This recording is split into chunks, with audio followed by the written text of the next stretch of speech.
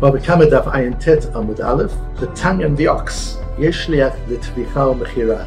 We're going to be looking at a very interesting idea. Generally in the Torah we have a principle of ein shliach לדבר עבירה. That means that if I delegate wrongdoing to another person, I hire somebody or ask somebody else to do something which is immoral or unethical or illegal against the Torah, then that person can't say, I was simply following the orders, I was simply following my instructions. Each individual is responsible for their own actions and their own choices, and we can't blame what we did on instructions that we were given. We must make our own choices. So if I ask you to do something wrong, I'm entitled to assume you're not going to do it. Why would you listen to me if you know that it's wrong? And in fact, you are held accountable to make those own choices and those own decisions. That's the principle of ein shliach lidvar avira.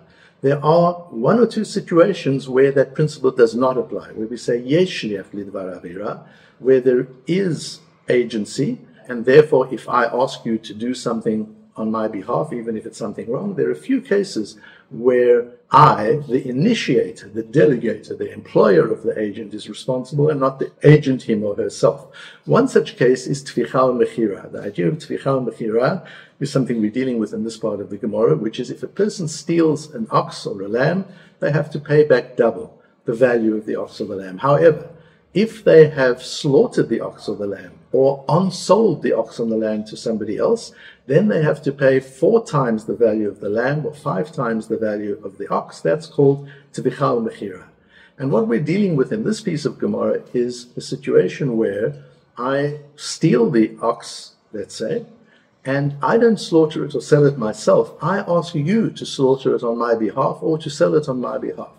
When it comes to paying the 4 or 5 times, I say, well, I didn't do it. I gave it to this agent. He did the slaughtering, or he sold it on, you sold it on. You should be responsible for the lטביחה ומכירה because of the principle of ein shliach lidvar avira. So we learn in our Gemara that even though in all other cases of the Torah, even though in all cases of the Torah, ein shliach lidvar avira, the agent is normally held responsible for the action if it was something immoral or wrong. But in this case of lטביחה ומכירה, where you've unsold the ox that I sold, yesh shliach lidvar avira, the shlichut, the agency works, and you in fact did do it on my behalf. You were following my instructions, and it is I who have to pay the 4 or 5 times, not you, the agent. So lטביחה ומכירה is one of those exceptions. Why that is discussed by the Tzofnat Paneach, that's the Ragged Shova. The Ragged Shova, Yosef Rosen, lived in Dvinsk in the period before the war. He died in 1936. He was in Dvinsk at the same time as the Or Sameach was. Meir Simcha was there at the same time. Very different personalities, very different authorities functioning in Dvinsk at one time. Meir Simcha was the Rov of Dvinsk, and the Ragged Shova, who's this genius of the era, is in fact at the Chabad Shul, although he wasn't a Chabad Chosid in the strict sense of the word, and they were both teaching there. It's said of the Ragged Shova that he was busy with the same ideas that Einstein and his group of people were at that time. He was thinking in terms of relativity and the relationship between time and space in halakha. It has been an ingenious mind, being able to see patterns in the Torah across the whole span of Torah that other peoples weren't necessarily able to see. And the Ragged Shova explains in Parshat Mishpatim, where we have the law of a slave who wants to work longer than the 7 years that he's been sold for, or 6 years that he's been sold for, and the law then being that the owner of the slave has to pierce the ear of the slave against the doorpost, and then he carries on working for him. That mitzvah of piercing the ear in that particular situation has to be carried out by the owner himself. The owner cannot delegate that activity to somebody else. And we learn that from the words in the Torah, V'ratza adonav et ozno b'matzah. It's the adon, it's the owner that has to do the piercing. And the Mechilta says there, L'fi shematzina b'chol makom shlicho sheshloch el adam k'moto, aval kan hu v'lo shlicho. Although normally one can appoint an agent to do any mitzvah, in this particular case you can't do it by agency. The owner himself has to be the one who pierces the ear of the slave. And in explaining that Mechilta, the Ragged Shova says there in the Tzofnat Paneach that there are situations where the value is in the action itself, and there are situations where the value is in the outcome. In this situation, the requirement is not that the slave's ear shall be pierced. The requirement is that the owner shall pierce the ear.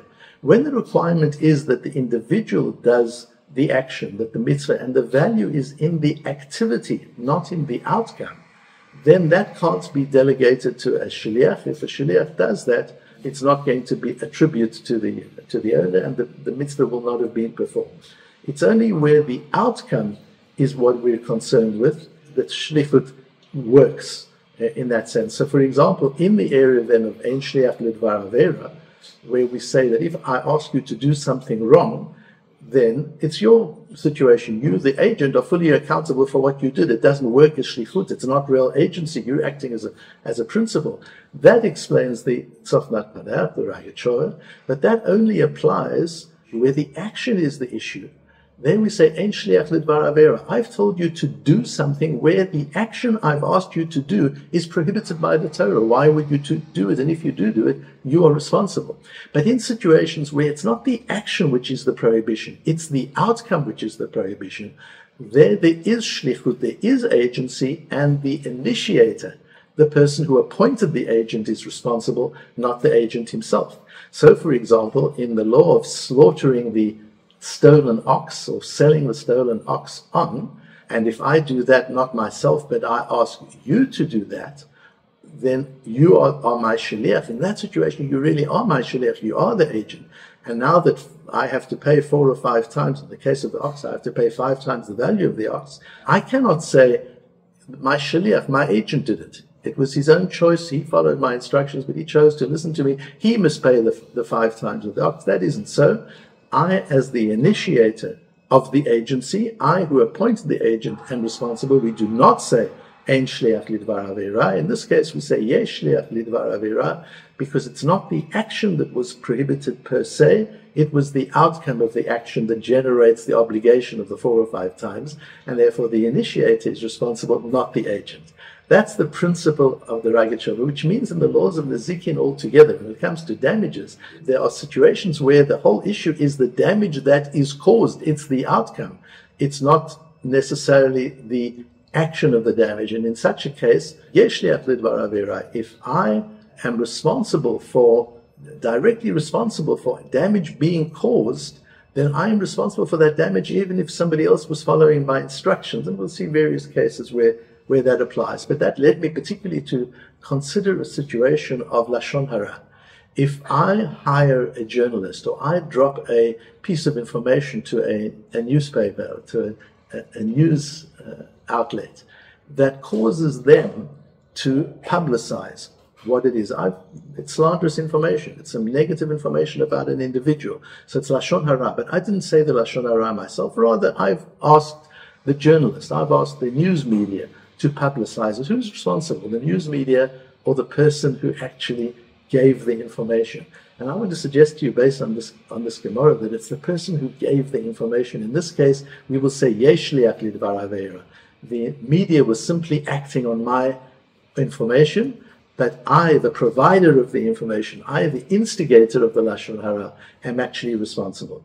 And we get that from a Rambam, where the Rambam, in the 7th parak of Ilchot Deot, talks about the laws of Lashon Hara and how serious and severe they are. And among the things he says is, if I have said Lashon Hara in front of a lot of people, I have talked negatively about Reuven, and I've said bad things about him in front of many people, and then Shimon goes and repeats what I said to another person altogether, Shimon has not transgressed the prohibition of Lashon Hara. And that doesn't mean it's a nice thing to do. Of course it isn't. It's bad character.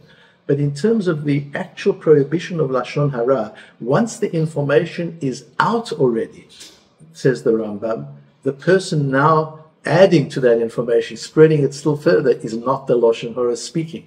The Lashon Hara is already out there. It's in the public domain, and therefore it's not Lashon Hara. Again, it's not a good thing to do, but it's not Lashon Hara to publicize it any further once it's already public knowledge, public information. The Chofetz Chaim in the Be'er Ma'im Chaim in Klal Bet Sifkat and Dalet asks a question on the Rambam and says that's very difficult to understand. The fact is this person is still talking Lashon Hara. That the fact that somebody already spoke badly about Reuven, I understand that, but now Shimon is talking badly about Reuven. Surely that bad talk of Shimon about Reuben is in itself Lashon Hara. Where do we find such a principle that if it's going to get out in any case, if it's in the public domain or in any case, the action is not a negative action, that the action is not called Lashon Hara? And the Chofetz Chaim explains further on that what the Rambam is teaching here is, in his view, the issue with Lashon Hara is the damage caused to the other person. If the damage has already been caused because it's public information, then my talking Lashon Hara is not called, it's not classified as Lashon Hara, which is an amazing chiddush, because it emerges, according to the Rambam, as explained by the Chofetz Chaim, that Lashon Hara, the prohibition of Lashon Hara, is not about midot, it's not about character. Yes, it is bad character, that goes without saying, and there are lots of things that are bad character. But the specific prohibition of Lashon Hara is the damage A is causing to B. It's laws of damages. It's like Bava Kamma, like everything we've been discussing these last few months, causing damage to another person, whether I cause it through my ox, or I cause it through fire that I lit, or I cause it through a pit that I dug. Here I'm causing it through my mouth. I'm causing loss to another person through the Lashon Hara. It's laws of damages. And if the damage has already been done, then I'm not doing further damage by publicizing it further. That's how the Chofetz Chaim explains the Rambam. In that case, Lashon Hara is a matter where we're concerned primarily with the outcome, not with the action. The action is a bad thing. One shouldn't talk Lashon Hara, for sure. But the actual prohibition of Lashon Hara is a law of damages. The question that we're looking at is, was damage done? Was there an outcome of damage? And therefore, based on the Rogatchover's principle, if I hire somebody else to do that for me, I am responsible, because here we're talking about outcome, not about action. In matters of outcome, we say yesh shliach lidvar avera, just as with mechira and lטביחה, with on-selling the stolen ox, because outcome is the issue. We say yesh shliach lidvar avera, the person who initiates it is the person responsible and accountable, not the agent himself. So in Lashon Hara, the person who instigates the Lashon Hara, the person who provides the information, the person who initiates the Lashon Hara, is the person who is responsible, even if somebody else carries it further, even if somebody else writes the piece or talks about it. The one who hired the person or who delegated to that person is the person who is responsible. And I then considered, if that's the case, that Lashon Hara is a law of Nezikin, where's the Tashlumin? We say at the beginning of Bava Kamma that if a person causes damage, then there's a requirement of payment. The Mishnah said that when a person causes damage, he incurs a payment, a responsibility. Where in Lashon Hara do we see that there's any requirement of payment if it's laws of Nezikin, if these are laws of damages? And then I found that Chofetz Chaim in Shmirat HaLashon in Perek Gimel refers to the Chovat HaLvavot in Sha'ar HaKniyah, Perek Zayin, where the Chovat HaLvavot says it is possible that when we come to God's court of law after our lives, we will find that we are credited with mitzvot that we never did. We might find we are responsible for averot, for transgressions we never did. And the reason is, explains the Chovat HaLvavot, because when one talks Lashon Hara, God transfers assets and liabilities. So if I talk badly about you, God forbid, then God would take my assets and give them to you, and take your liabilities and give them to me. And so you could find yourself in a situation where there are things you did wrong and they're not recorded anymore because they've been transferred to somebody who talked badly about you. And there could be mitzvot that you didn't do, but you're credited with them because they were transferred by somebody who did talk badly about you. So we see there is payment for Lashon Hara. It's not material payment. It's not financial payment in a physical court of law. It's intangible payment in an intangible court of law, in God's court of law. There's actually a transfer of assets. There is payment. Because Lashon Hara is not physical damage, it's damage to the soul of the person. It's damage to the reputation and dignity of the other person. And for that, the damages are paid in God's court of law, not in a human court of law. But there is payment. There is actually the zikin being paid for. And if that's the case, we need to think about it, that Lashon Hara is included in the area of Nezikin, and Rabbi Chia in Daf Daled Amud Bet lists 24 different types of Nezikin, and Motzi Shemra is one of them. And although there Motzi Shemra, Rashi says, it's talking specifically about the case of Motzi Shemra in the Torah, where a man causes a bad reputation to his bride, but the idea of Motzi Shemra goes beyond that, and we can understand from there that Lashon Hara and Motzat Shemra, talking badly about other people, is in the category of the broader category of Nezikin. And therefore the principle that the Mishnah says in the very first Mishnah of Bava Kamma, that the common denominator of all these different types of nezikin is shedarkan lahazik, that it is normal for them to cause damage. Ushmiratan alecha, and therefore you've got to protect them, you've got to watch over them. It's normal for an ox to damage. It's normal for a pit in a public place to cause damage. It's normal for a fire that you've lit and haven't protected to cause damage. And as positive as these tools are of productivity, an ox is a tool of productivity, a pit is a reservoir of water, is a tool of productivity, a fire is a tool of productivity. But darkan la'azik, you also need to realize that these tools of productivity can cause harm, and as their owner, you've got to protect others from being harmed by these tools of productivity that can be so negative. And so we would say the same applies with the mouth. That although the mouth is a tool of great productivity, we can inspire people with our mouths, we can teach people, we can uplift people with our mouths, we can heal and comfort people with our mouths. But they're also darkan lahazik. Our mouths naturally cause damage to other people. Ushmiratan alecha, and we have to be particularly careful to watch over our mouths and to be careful that the words that we use don't cause any harm to others, and that the way we use our mouths is always productive and constructive and contributive, that we use our mouths to uplift and to inspire people and never, God forbid, to bring people down and to cause people harm.